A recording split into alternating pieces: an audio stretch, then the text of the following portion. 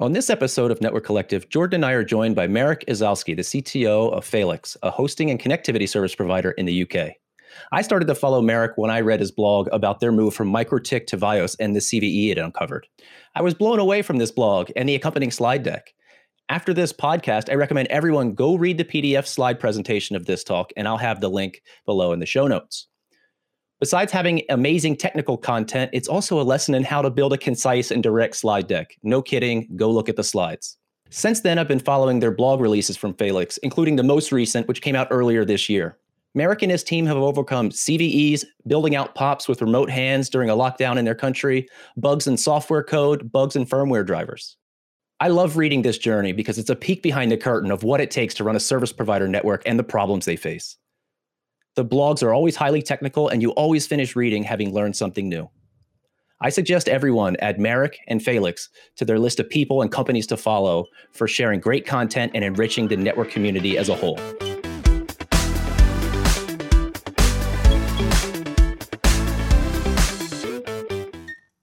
First of all, Marek, thanks for joining us today. I wanted to start by allowing you to introduce yourself. Give us the brief background on yourself and your professional experience and any networking or professional certifications you have.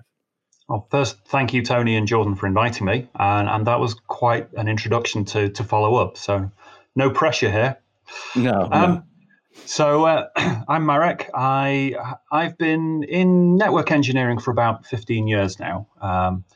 Before that, I was actually a software developer working in public health in the NHS, National Health Service in the UK. And prior to that, at a small software company doing embedded and security development.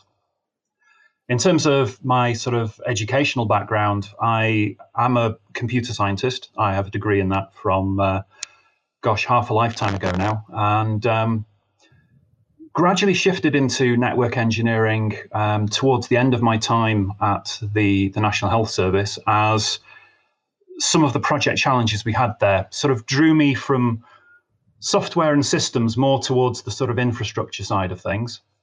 And that piqued my interest a lot. And from there, I actually started doing some projects outside the NHS because we were allowed to do a bit of moonlighting.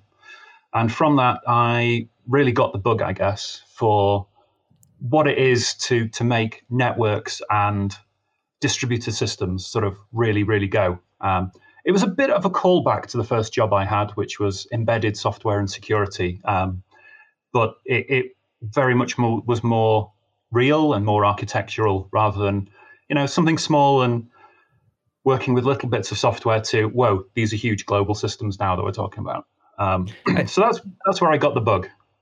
I think that's so interesting, given in the present day networking environment and community. A lot of networkers are finding themselves steering more towards code and scripting and software development, as everyone's trying to introduce Python and Ansible and all these continuous build environments into networking. So a lot of networkers who came up this way are now making that turn into software development, where it sounds like you started on the other side and at some point made that turn into networking. Exactly. I've very much come from the other side. And for that reason, I guess, I don't actually have any of the Cisco, Juniper, or any vendor certifications. All of my background and learning has been, initially it was self-driven from open source networking projects like Quagga and, all those sort of historical, like late 90s, early 2000s open source projects. To gradually then having to dip my toe into, okay, so how does this Cisco stuff work? And how do I apply what I've learned from debugging Quagga to what is this command line interface that I now have to learn? And so I guess academia helped me learn how to study. And then from there, it was just self-directed learning in the various vendors and software stacks that we're all using now. So this is really quite something. It's exact opposite progression. I think that is the standard progression, because I see a lot of networkers. We talked about the transition from infrastructure to automation and programmability, but then also a pretty common theme is to go from major brand, right, to getting your teeth cut on Cisco or Juniper or Arista or fill in the blank with who you're doing with major brands. And then only once you're really comfortable moving to something that is a bit more open source, maybe less guardrails as to how to deploy it and those types of things. So it's really funny to see your progression is almost like the antithesis of what I think is the standard network engineer progression. And I think that's probably influenced the way you approach problems and solutions and the things that you do, which I'm sure we'll discover more as we go along. But it is quite interesting for sure. Yeah, I'd agree there. It very much has influenced my approach to things, because we don't reach for we've got this bit of kit that we know, or we know this vendor does this thing really well. It's very much some projects are almost a journey of discovery from day one, because it's a case of what is going to be the best. Maybe I don't have that experience.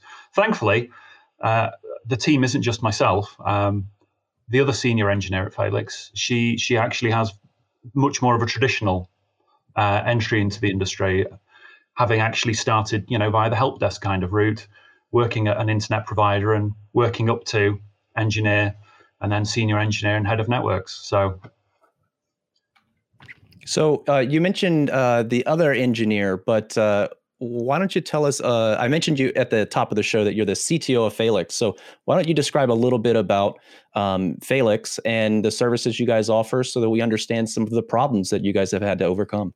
Sure. So when we initially founded Felix, we very much were focused on consultancy around open source software, networking, and security. That was where it all started.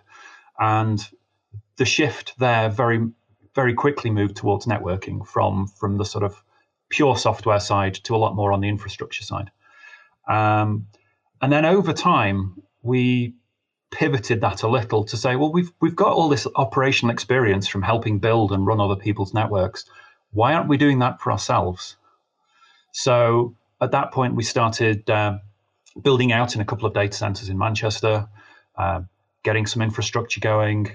And we started mainly around sort of traditional VPS type hosting stuff, lots of virtual machines running on some tin in what is now an Equinix data center in Manchester.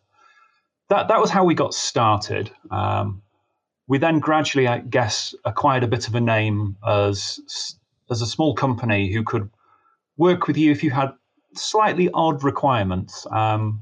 Very much our focus was on sort of weird bespoke projects, like I want to set up a network like an internet provider, but we don't actually want to provide internet to anybody but ourselves. But we want that level of resilience that you get from building a multi-homed network. That means we aren't going to get a phone call or a letter from our ISP saying, we're renumbering, you have to change all your addressing, or we're having some problems on this upstream link. Sorry, it's causing a problem for you. So that was where we started, meeting the needs of some slightly niche markets there. And then gradually, over the last sort of 3-4 years, it's moved to helping other internet providers build and maintain their networks. So the last 3 or 4 customers that we've taken on have all been access networks, who are all running their own local or again, potentially niche network, whether it's a wireless provider or a hybrid wireless and fiber provider, or in some cases, people doing stuff with 4G and a mix of other access technologies as well. So we've gradually moved into being helping people build access provider networks and give them somewhere to put that core infrastructure that they need and provide that third line support. So in helping these other companies, these other service providers and these other niche communities, you guys have come across a sort of whole string of different problems to solve. And that's kind of how I found you, was a talk that you gave. I saw it on a YouTube video, and then I found the blog, and then I started reading all of the articles that you guys have, and I found them absolutely amazing. So I wonder if we could turn back the clock a little and kind of talk about one of the first blogs that I found from you guys, which I think was in 2018, maybe 2018, around that time frame. And it was kind of around your move from MikroTik to Vios. Okay, so a as I've already said, we help quite a few wireless providers, and MikroTik routers are quite popular in those. So we thought, hey, this is about 2015. We picked MikroTik as a vendor for some of our core routers. And around 2017, I noticed there were some weird things going on with V6. Not the usual sort of well-known bugs about how their routing implementation works, but actually being able to remotely crash MikroTik routers by sending packets through them. And it took about a year for MikroTik to move forward to actually fixing that. In the meantime, I was worried for our customers that, well, there's this bug that is really quite bad as far as I'm concerned, because we run dual stack everywhere. So to say to our customers, sorry, this V6 thing that's new and cool and everyone should be doing, yeah, that basically means the whole network can crash because of bad things. That wasn't a great place to be. So we started evaluating an alternative just in case this bug was going to be consigned to, we'll fix it in the next version, which is, we're 3 years on now nearly, still isn't quite ready. Thankfully, MikroTik did actually move forward and fix that. But in the meantime, we'd already looked at what the alternatives could be and what the benefits might be for us. And we'd sort of already committed by that point. And we'd evaluated a bunch of different vendors' software stacks. We looked at 6Wind in particular, their turbo router, and we looked at Vios as the sort of main two contenders for using pretty typical x86 boxes with pretty typical network hardware as routers to do, up to about the 10 to 20, maybe 40 gig sort of mark was where we were trying to pitch at. And Vios came out top for a few reasons. One of them being it's open source, and it's actually almost exactly the same software stack we ran when we first stuck kit in a data center, because we started that with Quagga and Bird. So, we're back to FRR routing, which is, Quagga today. Brilliant. They'll have fixed all those bugs, those sharp edges we had like 10, 15 years ago. Well, we might get onto different bugs later on, but it felt like almost coming home in that regard. So I thought that that article was very cool because that blog was very cool because you dive in to the specifics of the CVE and this sort of challenging pieces with sort of reporting that to the vendor and emphasizing its priority. And like you said, it took some time for the vendor to actually do something about it. And I felt like at some point you were like, you know what, we're just going to move on. Yeah, that very much was it. It was a case of, well, we don't know if this is going to be fixed. We've tried to sound the alarm as loud as we can. But yeah, we've got to have a contingency because this is still a business and we still have customers.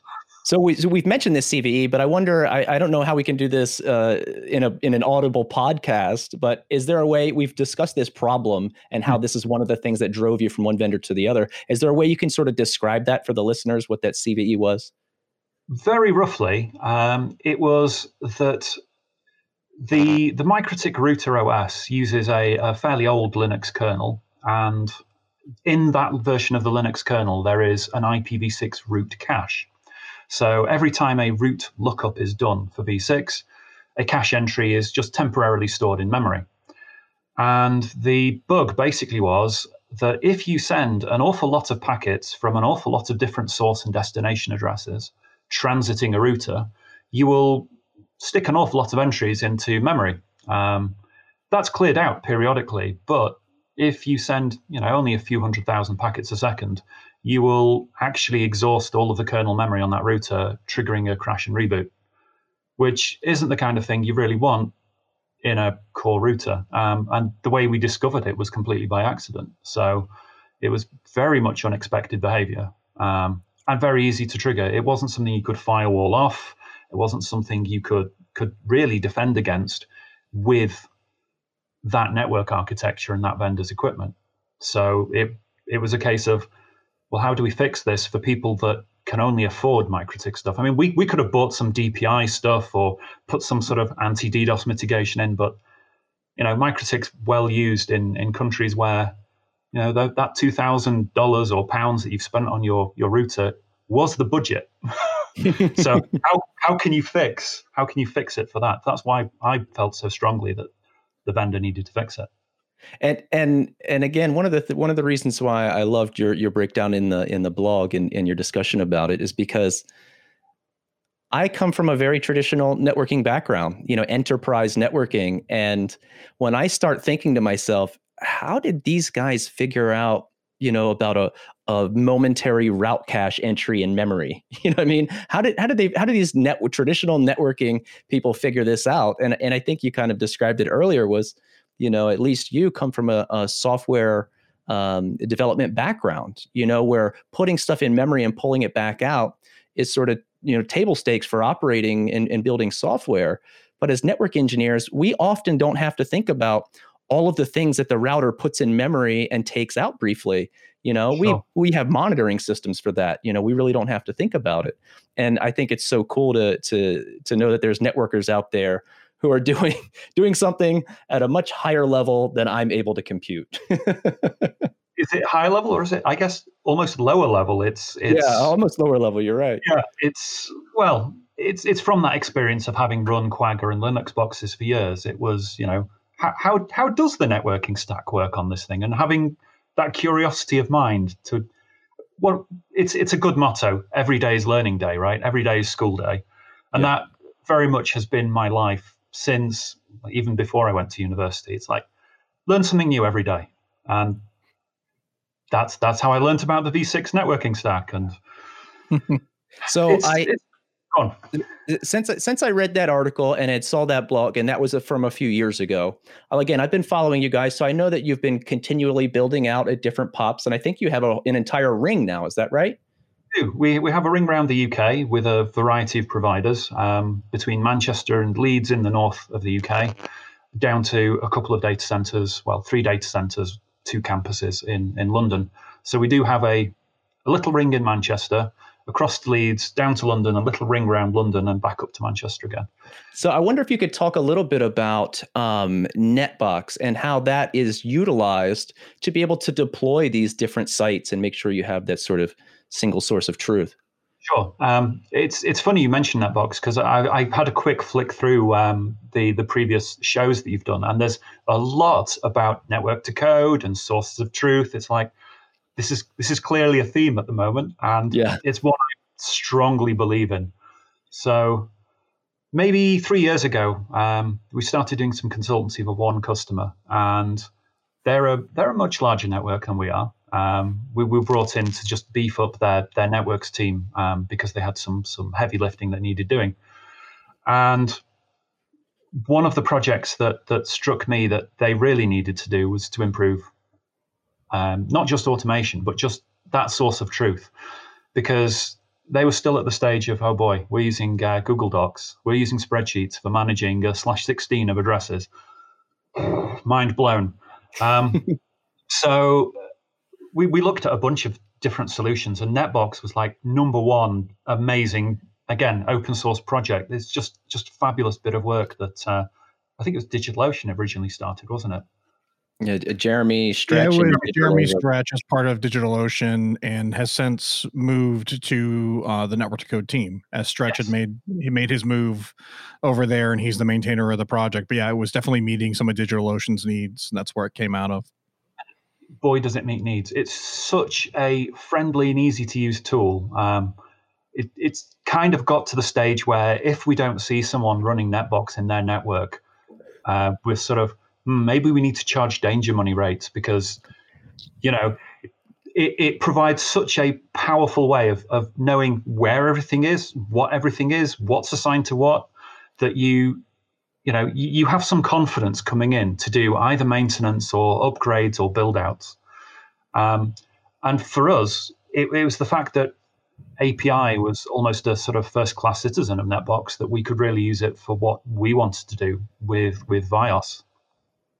We're very automation heavy. I mean, I've already said we're quite small, and the only way we've managed to service our client base is by doing lots of automation. It comes from that software development background that I have of, well, if I have to do a task twice, I should have really written a script to do it instead.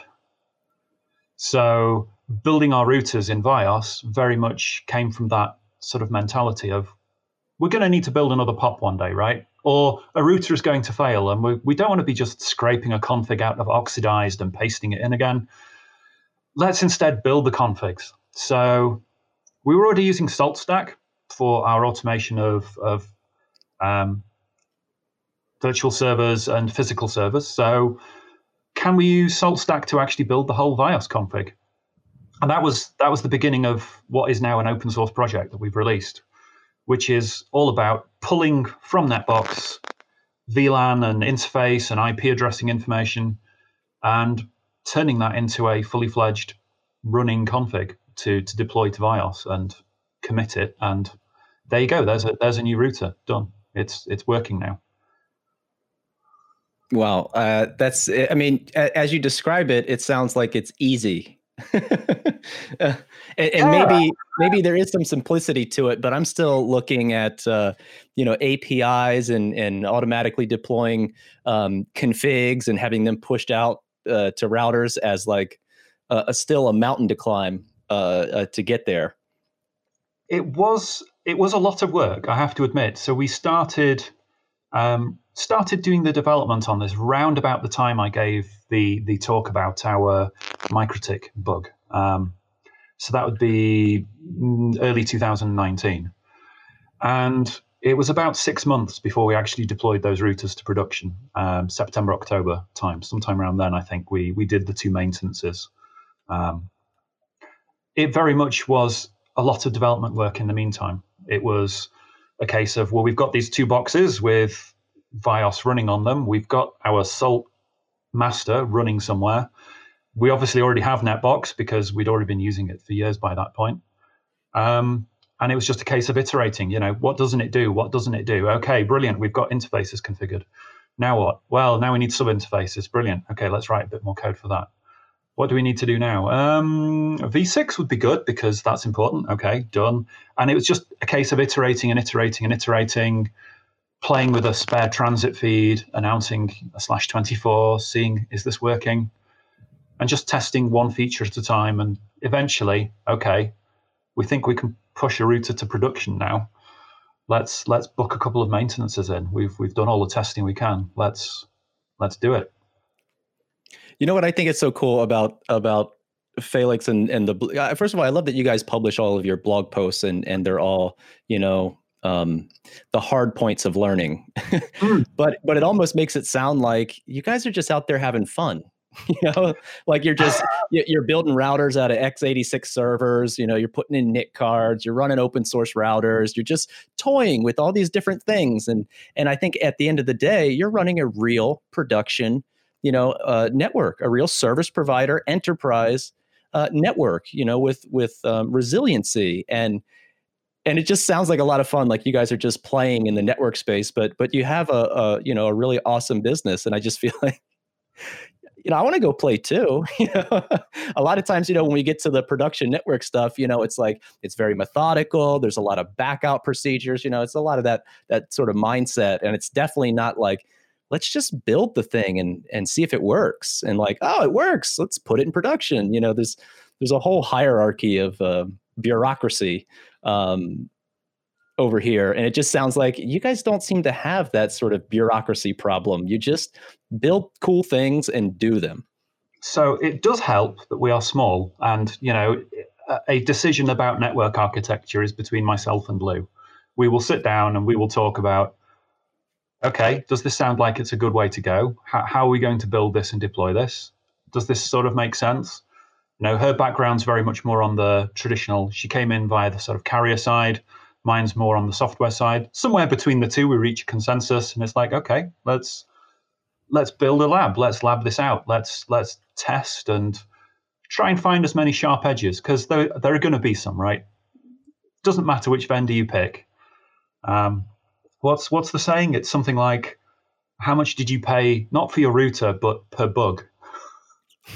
Right? So I haven't paid necessarily, cash for the software, but I've certainly paid cash in terms of my time and my staff's time to actually build and develop this. So we've still spent money, but I feel that that's the reason why we do this openness and this transparency. And when we find a sharp edge, and we cut ourselves on some driver bugs or something, we want to work with the community that built that project or built that software to try and make it better for everyone again. So again, it comes back to that open source sort of mindset. And when you're the boss, which I am, I can say, well, this is the way we're going, right? Speaking of working with some of the companies and sort of getting support for software and things, I wonder if we can get into what I read in the latest blog, which was about some of the bugs in FRR, right? Free range routing, something our listeners are very familiar with, and as well as the driver bug also in the Intel driver, and how you had to reach out to Vios for that. And first of all, I want to say that after reading that blog, I went on the GitHub issues page because you linked it from your blog. So I went on Free Range Routing's issues page, and I saw that Donald Sharp was handling your bug directly. And so I went and copied that link because Donald Sharp is in our Slack. I went and copied that link and pasted that in. And he was like, oh, yeah, I dealt with that last week because this was just a few weeks ago, or it was in December, I think. He's like, yeah, I think I dealt with that recently. Yeah, that was me. And, it's just sort of funny that here was someone's blog I was reading, from over in the UK, is working with someone who's over on our side and someone who's tied to our show and our community very personally. And, and they're interacting, and I had no idea. And it's just more of the networking community, that bond between the networking community. And I think it's so cool. So I did share that with Donald, and he did say, yep, that was me. I think that was so funny. That is funny. And it's actually really cool of him to have jumped on it so quickly as well, because just the fact that there are so many good vendors, because I think he's at Cumulus, isn't he? That there are vendors sponsoring development time on, they could have closed sourced their fork of FRR potentially. They could have done their own thing. They could have been more like Arista or maybe some of the other white box vendors in the way they're doing their networking stacks. But no, they're again putting their time and their money into furthering these brilliant open source projects. Incredibly grateful, because that's not something our tiny little company can afford to do all the time. So we do stand on the shoulders of giants. We have to acknowledge that. And to be fair, was Cumulus, now Cumulus is part of NVIDIA, right? It is, yeah. They tied up into all those acquisitions. But yes, they've invested heavily, Cumulus, when they were independent, and now obviously still continue to do so under the guise of NVIDIA in investing into FRR, which was, for a lot of reasons, very much needed in the broader community over what you were mentioning, over Quagga specifically, but Bird as well. And there's a lot of and it's not just Cumulus. There's a lot of other big players who are contributing there. There's a lot of people who are using FRR under the hood who are very interested to see it move forward, which is how you gain momentum in open source, right? So there are many companies who are taking FRR and integrating it into their products. Big name vendors that you use their stuff that you have no idea that FRR is under the hood. It's there. And so, but then to be able to continue to get what we would consider world-class support, I think is one of the big arguments against open source software. Is the idea is, I have a throat to choke. I have someone I can call for support. Here it is. You had this issue and you're working with the main developer. When was the last time that you called a vendor and you got on the phone with the guy who wrote the code? And the answer is you haven't. And if you have, you work for, one of the 10 largest companies in the world. So congrats. I wish I were you. But no, that's not the typical experience. And so it's really interesting. I am kind of curious what you guys ran into. I see a list of a few bugs here. So maybe if you can just give us the rundown of what were there. I think that we're all kind of interested in what, what's going on in that space. I don't have the luxury. I consult. I do a lot in the Cisco space, so I'm not using FRR. So, what did you run into? And I'm kind of curious what the impacts were to you. Sure. So I suppose the most embarrassing one was on the day that Cloudflare launched is bgpsafeyet.com, which was their raising awareness program for RPKI. And at this point, it was like, where does program for RPKI? But yes, yeah, it's like, well, we've done RPKI, so feeling kind of cool about that because we did it before it was, before everyone was talking about it. Actually, no, that earlier that morning, BGPD in FRR had actually crashed with a seg fault. And it was actually caused by a bug in FRR's RPKI implementation, which, was a bit embarrassing because rather than celebrating that morning, it's like, yeah, we did this. Look, here's the screenshot. It was instead, oh, God, why has this gone wrong? Why is BGP keep crashing? What? So, yeah, that involved getting down and dirty with some of the FRR code and chatting with a couple of colleagues. And, it turned out there was a null pointer dereference somewhere within the code. That got fixed pretty quickly. But, yeah, that was one. So that wasn't great. More recently, though, just as recently as December, we'd finished completing our ring around the UK, which obviously had changed the topology of our network. And when that happened, OSPF 60, which is the daemon that implements OSPF v3, segfaulted and crashed, and that just killed the OSPF v3 topology within the network. And it actually cascaded. It didn't just crash on one router, it cascaded across nearly all of them. And at that point, the way VIOS's architecture works is that's it, game over. That router is not going to talk OSPF v3 until you either reboot it or manually bootstrap a configuration on it. It's an absolute pain to recover from.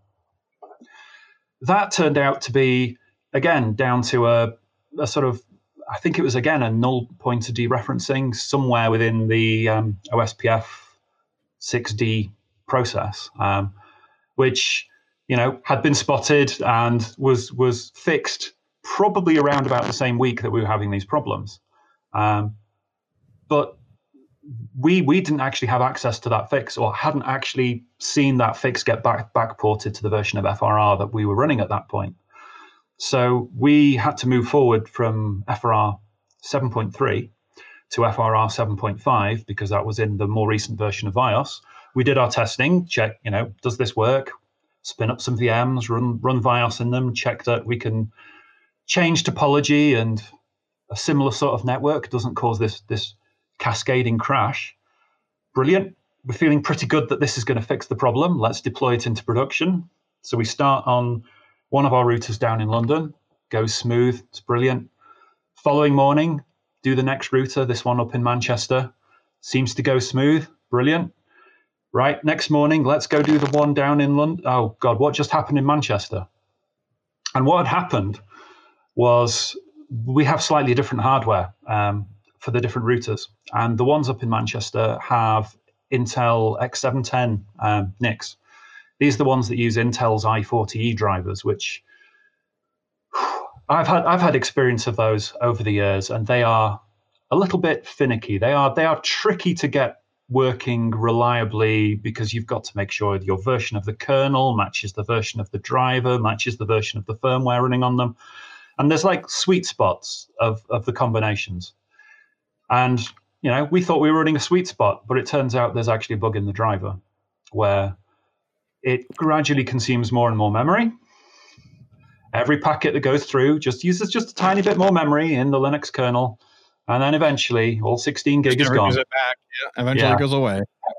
And the router crashes and dies. So that burnt us. But again, it's this, you get to talk to the lead developer here. So, we file a ticket. We, start talking on GitHub. We start talking in the VIOS Slack. And Christian from the VIOS core team, he's like, oh, yeah, okay, I can see what's going on here. Yep. How about I give you a version of VIOS that doesn't have Intel's drivers in, but has instead the Linux in stock, in kernel version of the Intel driver. So it's not Intel, the vendor's driver, it's the open source one. Like, okay, we'll give that a try. So he built up an ISO for us. We go and download that. The router in Manchester that had crashed, okay, we've taken it out of production. Let's deploy this bleeding edge version of VIOS, which has got these, unknown drivers on. Let's do some testing. So we spent 24 hours or so testing that, seeing that, okay, it's not causing any problems.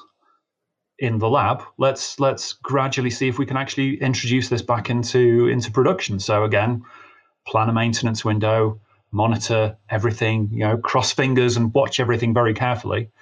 And we actually found it had better performance. So after all that, thank you Intel for your drivers, but they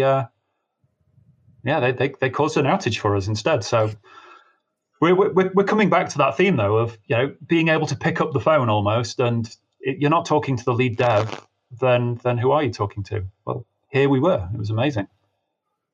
Yeah, that's just, I mean, I don't think you see too many stories that sort of go full circle like that, in a production, where you find a problem, you identify what the issue is, you find the project on GitHub, you talk to the developers, they fix it, they patch it. And I want to point out in your blog, the timeline you mentioned was, all this sort of happened within a very short time period, but also it was like between Christmas and New Year's or something? Yep, that's right. So the crash happened on the 31st. It was, New Year's Eve. It's time to wind down, maybe have a few drinks. No, routers decided to crash that evening. That's brilliant. But yeah, the fix was we were up and running by, I think, the 4th or the 5th. Yeah, that's pretty incredible. It's really incredible. And it comes down to the dedication of the people. It's that passion for making systems better. It's that engineering sort of mindset and discipline.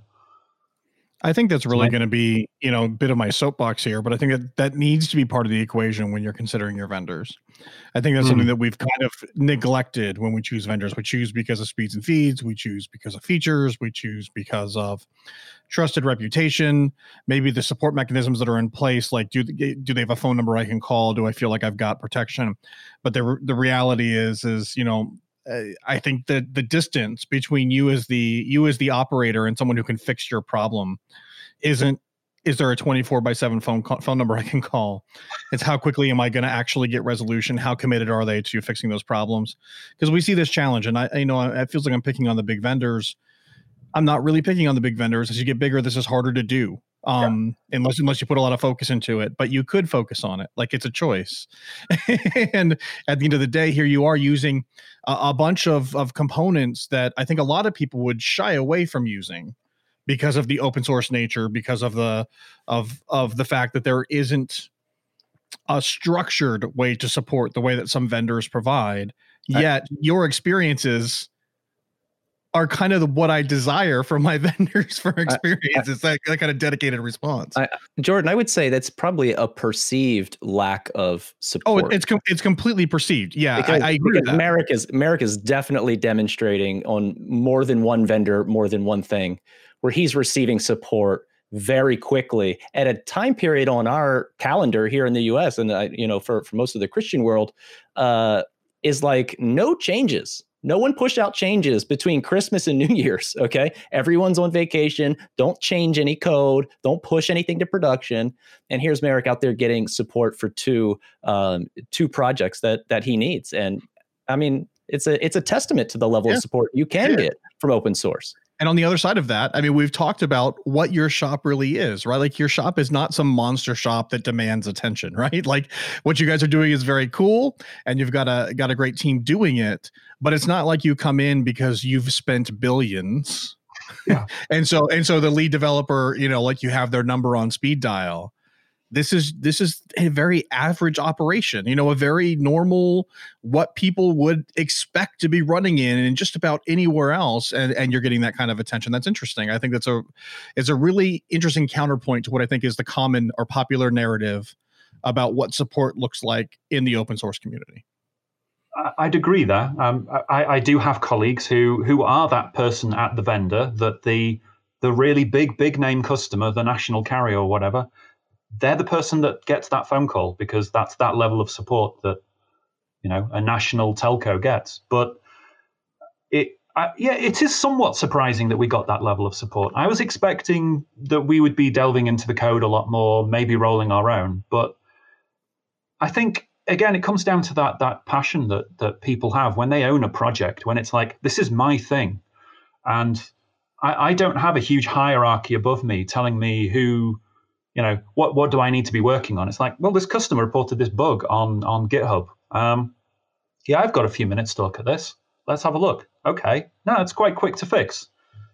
Here you go, customer. You're fairly technically knowledgeable, clearly, because of the bug report. Go play. Let me know if this has fixed it. So I think it's more the fact that we were almost coming at it from we're a software developer using your software. Here is a software bug. Rather than, hi, we're a networking company coming to you with attack, which is for a software bug.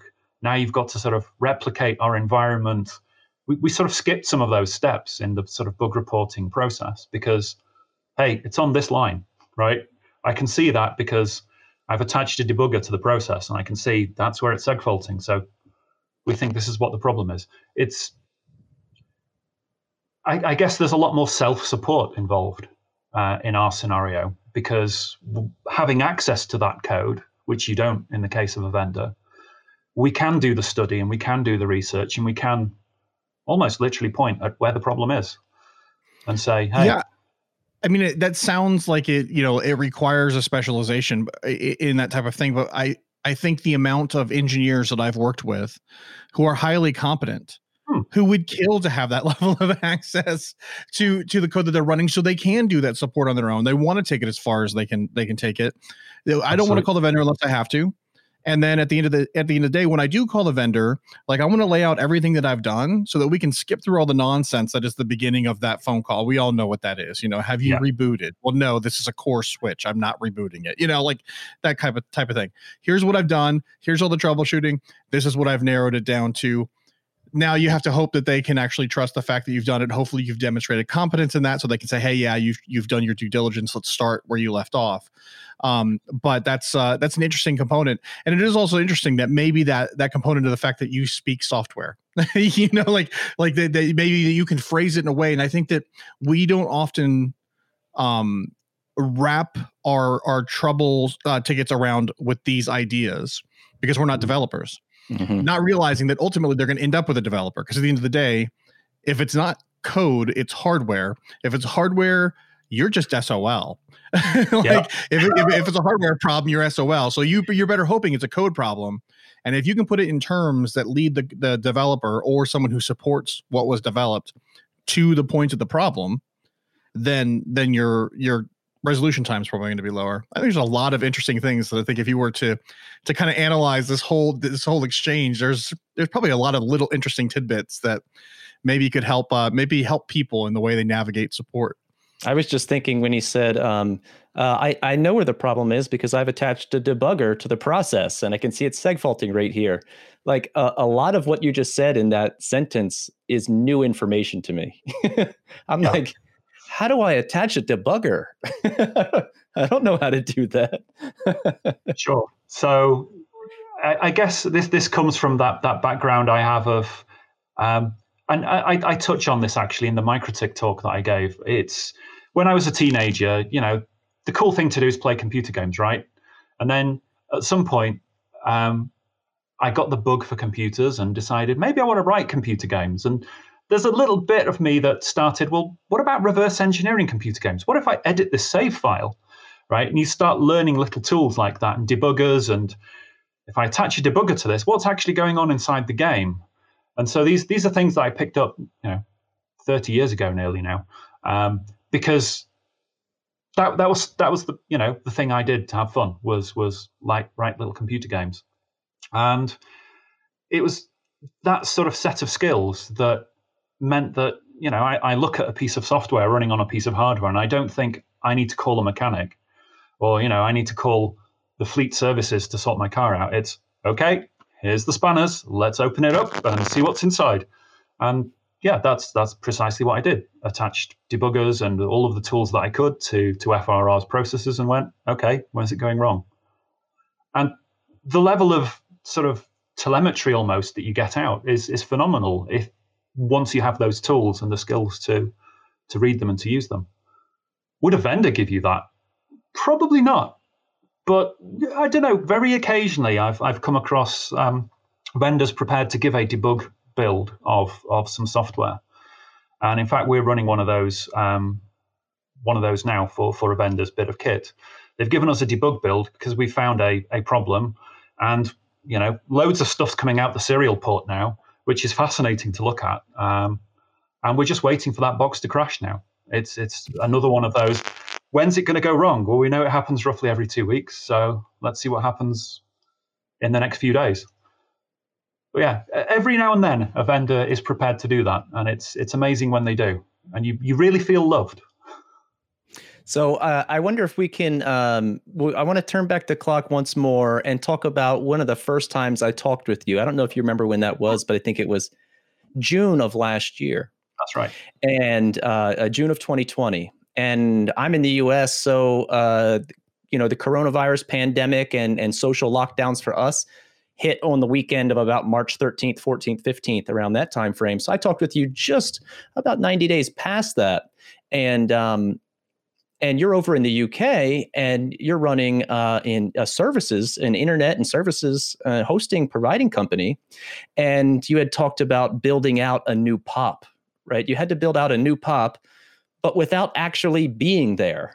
Yeah. And in fact, when I talked to you, I remember I said, so you're in the UK, and you had actually spun around and said, no, I'm not. And you were actually like on the countryside of France. And you're like, I can't travel back to the UK because of the travel restrictions. So I'll just stay here. Yep, exactly right.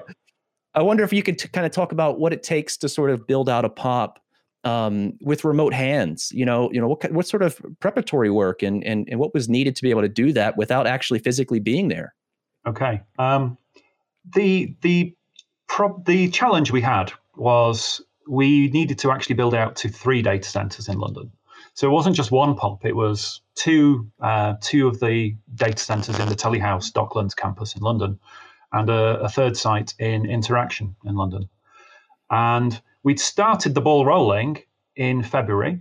We'd put the first bits of kit in Telehouse West, and that was on the way to traveling out to France to have a holiday. It's like, okay, well, we know it's going to take a few weeks for Cross Connect to get installed. It's going to take maybe a month for the various carriers to deliver circuits. So, while we're waiting, let's go have a holiday. And while we were out there, it's like super lockdown. No one goes anywhere. And it's like, oh, okay. What do we do? Do we try rushing back? Or well, actually, we're not actually going to be able to make anything go any quicker, because if we go back to the UK, we shouldn't really be traveling between Manchester in the north and London in the south to go and do a data center build, because the UK is also headed into lockdown about a week later. So at that point, it was a case of, okay, how do we plan this project to do a build without us being there? And it was an interesting challenge. The main thing that was a success for us was having a really good remote hands team. So 2 colleagues, 2 friends within the industry, basically said, hey, we're near London. What do you want us to do? Because we're happy to do stuff.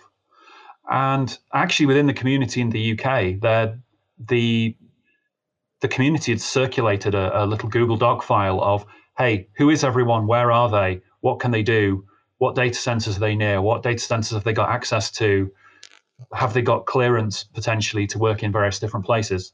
Information like that had been circulated. And there very much was a feel of the industry coming together to help. It didn't matter whose football colors you wore. It didn't matter which company you necessarily worked for. It was a case of, well, hey, I'm going to Telehouse today.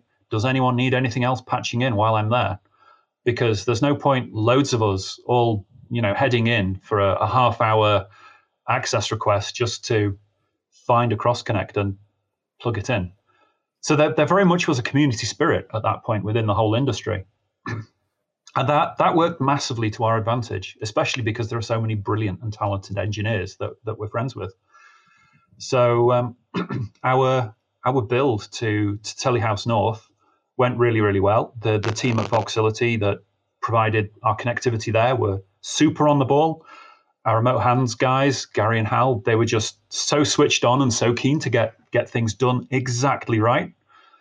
And it got to the point where we were literally ordering the equipment online, because everyone buys everything online, right? We were just ordering it straight to their houses. And, you know, I feel sorry for the families that they live with, because just pallet loads of stuff of ours was just arriving. And yeah, we sent the families, you know, thank you gifts for thank you for putting up with us as a warehouse. But yeah, they'd literally receive all the equipment, connect it up to some out-of-band connectivity for us. We could spin up the initial configs, and then when they deployed them, we could get in enough to do the rest of the build. So it was, yeah, we were very lucky to have a good team around us. Wow, that's incredible, Jordan. I don't remember circulating any paper around the Network Collective Slack on. No, I feel like we kind of were jerks and missed an opportunity to be helpful there. That's I know. That was really, I had no idea that happened in the UK. I wonder if that happened elsewhere in the world. If you're listening to this and that happened, I want to hear the story. Like, so like if you're a listener, like go to networkcollective.com and shoot me a message, because I think that's really cool. I had no idea. And I have lots of friends who are in the UK, had not heard about this at all. Wow. That's amazing that people were distributing this around. And it's just completely possible that, you know, it just wasn't relevant to me, the guy in the US who's not tied to this thing. But that's a really, really cool way to step up and help out. And say like, hey, we can't travel across geographic distances or borders or whatever, but I this is my colo. This is the one I live next to. This is the one I go into all the time. What can I do when I step in there? Is there anybody who needs help? That's a phenomenal response in this industry. So I'm glad you brought that up. That's pretty cool. It was amazing. And it reminded me of what the industry used to be like in the sort of mid to late 90s, early 2000s, because certainly within Manchester and within the UK more generally, you'd find a lot of network operators. They're all competitors, right? You know, whether it's hosting, whether it's like access, alternative network providers, whatever. Everyone's a competitor to some degree, but quite a lot of them have their own little niche. So maybe these guys are focused on voice over IP hosting, or these guys are just, you know, bog standard Windows servers, or this lot do dedicated Linux hosting, whatever. And you'd find that people within the industry would refer customers to each other. You'd find people going, well, yeah, we could do that for you, but we're not really VoIP people. But we know these guys who are really good, so you should become their customers instead. And it felt like a return to that sort of way of working, to say, well, let's help each other out here, because the situation's pretty bad, and we're all going to have to grow our networks massively, because we can just see those graphs and they are going crazy at the moment. So let's try and work together and, you know, focus on our strengths, and very much feel like the industry came together in a really amazing way. Certainly for that first big lockdown that we had in the UK.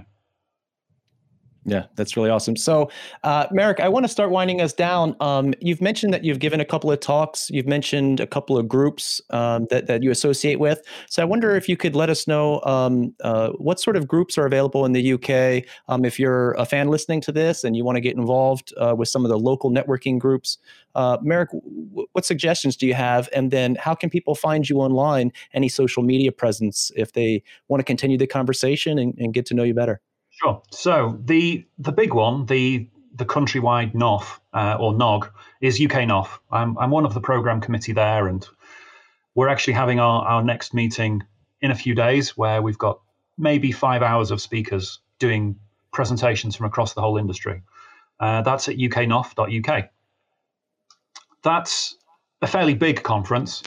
Completely other end of the scale is an event one of my colleagues, two of my colleagues founded, called Net Manchester. Again, I'm now one of the crew on Net Manchester.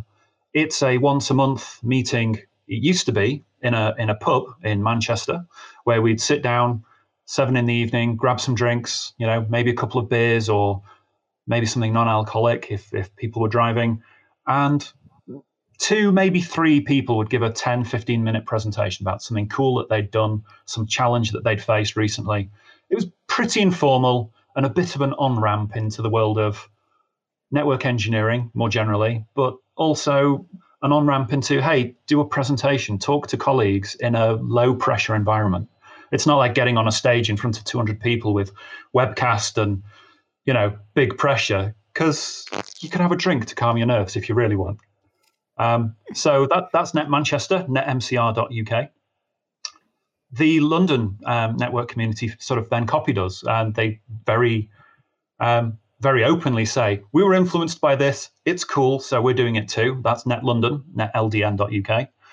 And last week we actually held our first joint meeting because, well, we can do that now, can't we? There isn't a 200-mile distance anymore because everything's just Zoom or some other video conferencing thing. So those are the sort of two main places that I'm involved with in terms of spreading Clue. And that's very much the remit of UK North. It's spreading Clue between network engineers.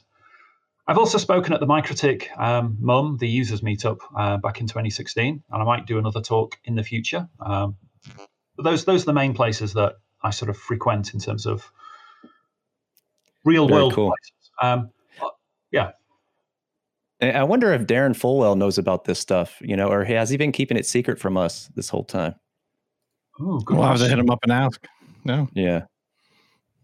And Marek, where can people find you if they want to send you a message or reach out or get to know you or your company a little better? Sure. So on Twitter, I am Maznu, M-A-Z-N-U, and the company is Faelix, F-A-E-L-I-X. Both of those are on Twitter. You can find our website, faelix.net. You can look me up on LinkedIn and the company as well, Marek Izalski or Faelix. Both of those will appear on LinkedIn. Otherwise, feel free to just drop me an email, marek@faelix.net. Really easy. Very cool. And I'll make sure to get all of the links and contact information mentioned for this show published, maybe from the Network Collective Twitter account or on our blog somewhere. Cool. Thank you. Very cool. Marek, thank you so much for coming on, sharing your stories with us. Like I said, I'm absolutely fascinated with the very candid peek behind the curtains that you guys continue to publish on your blog. And I think it's very cool that with a very small team and some open source software, you're able to provide world-class service to people who need services from you guys, whether hosting or if you're a transit provider, anything like that. So super cool. You guys are doing an awesome job, and I hope to have you back on the podcast sometime soon. Thank you. Would love to be back. Thank you for the invitation as well. Absolutely. It's been a pleasure. So, yeah, I think that about wraps it up. So if you enjoy this episode, you can find all of our past episodes on networkcollective.com. If you'd like new episodes to be pushed right to your device, you can subscribe to the podcast on Spotify, iTunes, Google Play, all the regular places where podcasts can be found. So we've been doing the live stream, right, Tony? It's been a lot of fun. So you should come join us. Unfortunately, it's not a time favorable to those in Europe or or whatever, but it's 8 p.m. Eastern on Wednesday nights. Networkcollective.stream is the URL.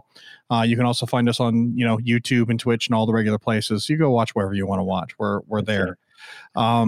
And we're taking parts of those live streams and publishing them. So we're segmenting them up and publishing them to YouTube. So even if you can't make the live event where you can badger us in the chat, you can definitely watch the content later on YouTube. It's all going to be there. So you definitely want to go to youtube.com, find Network Collective, like and subscribe. You can also find us on the regular social media channels. We're at Net Collective PC on Twitter. You can search for Network Collective both on Facebook and LinkedIn. And finally, if you listen to the show regularly and you appreciate the content we put out, would you please consider becoming a supporter of the show? So direct support from our listeners allows us to continue producing great content while keeping advertising to a minimum. We don't ask for much, $5 a month with no commitments at all. If you pay a year up front, it's even less than that. Supporters not only help keep the show going, but they also get some nice perks, like access to the Slack, which I believe we mentioned here in the show. It seems to come up pretty often. It's a great resource to build and establish community and to be able to talk with peers.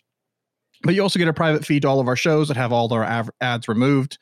You get Network Collective merch at our cost, which, you definitely need that Network Collective coffee mug. That's right there. Right. So anyway, I think that's about it today. So thanks again for joining us for today's episode. Thanks, Marek. Thanks, Tony, for kind of leading the way and hosting this show. I got to take the easy route. So we'll close it up here and we will see you next time.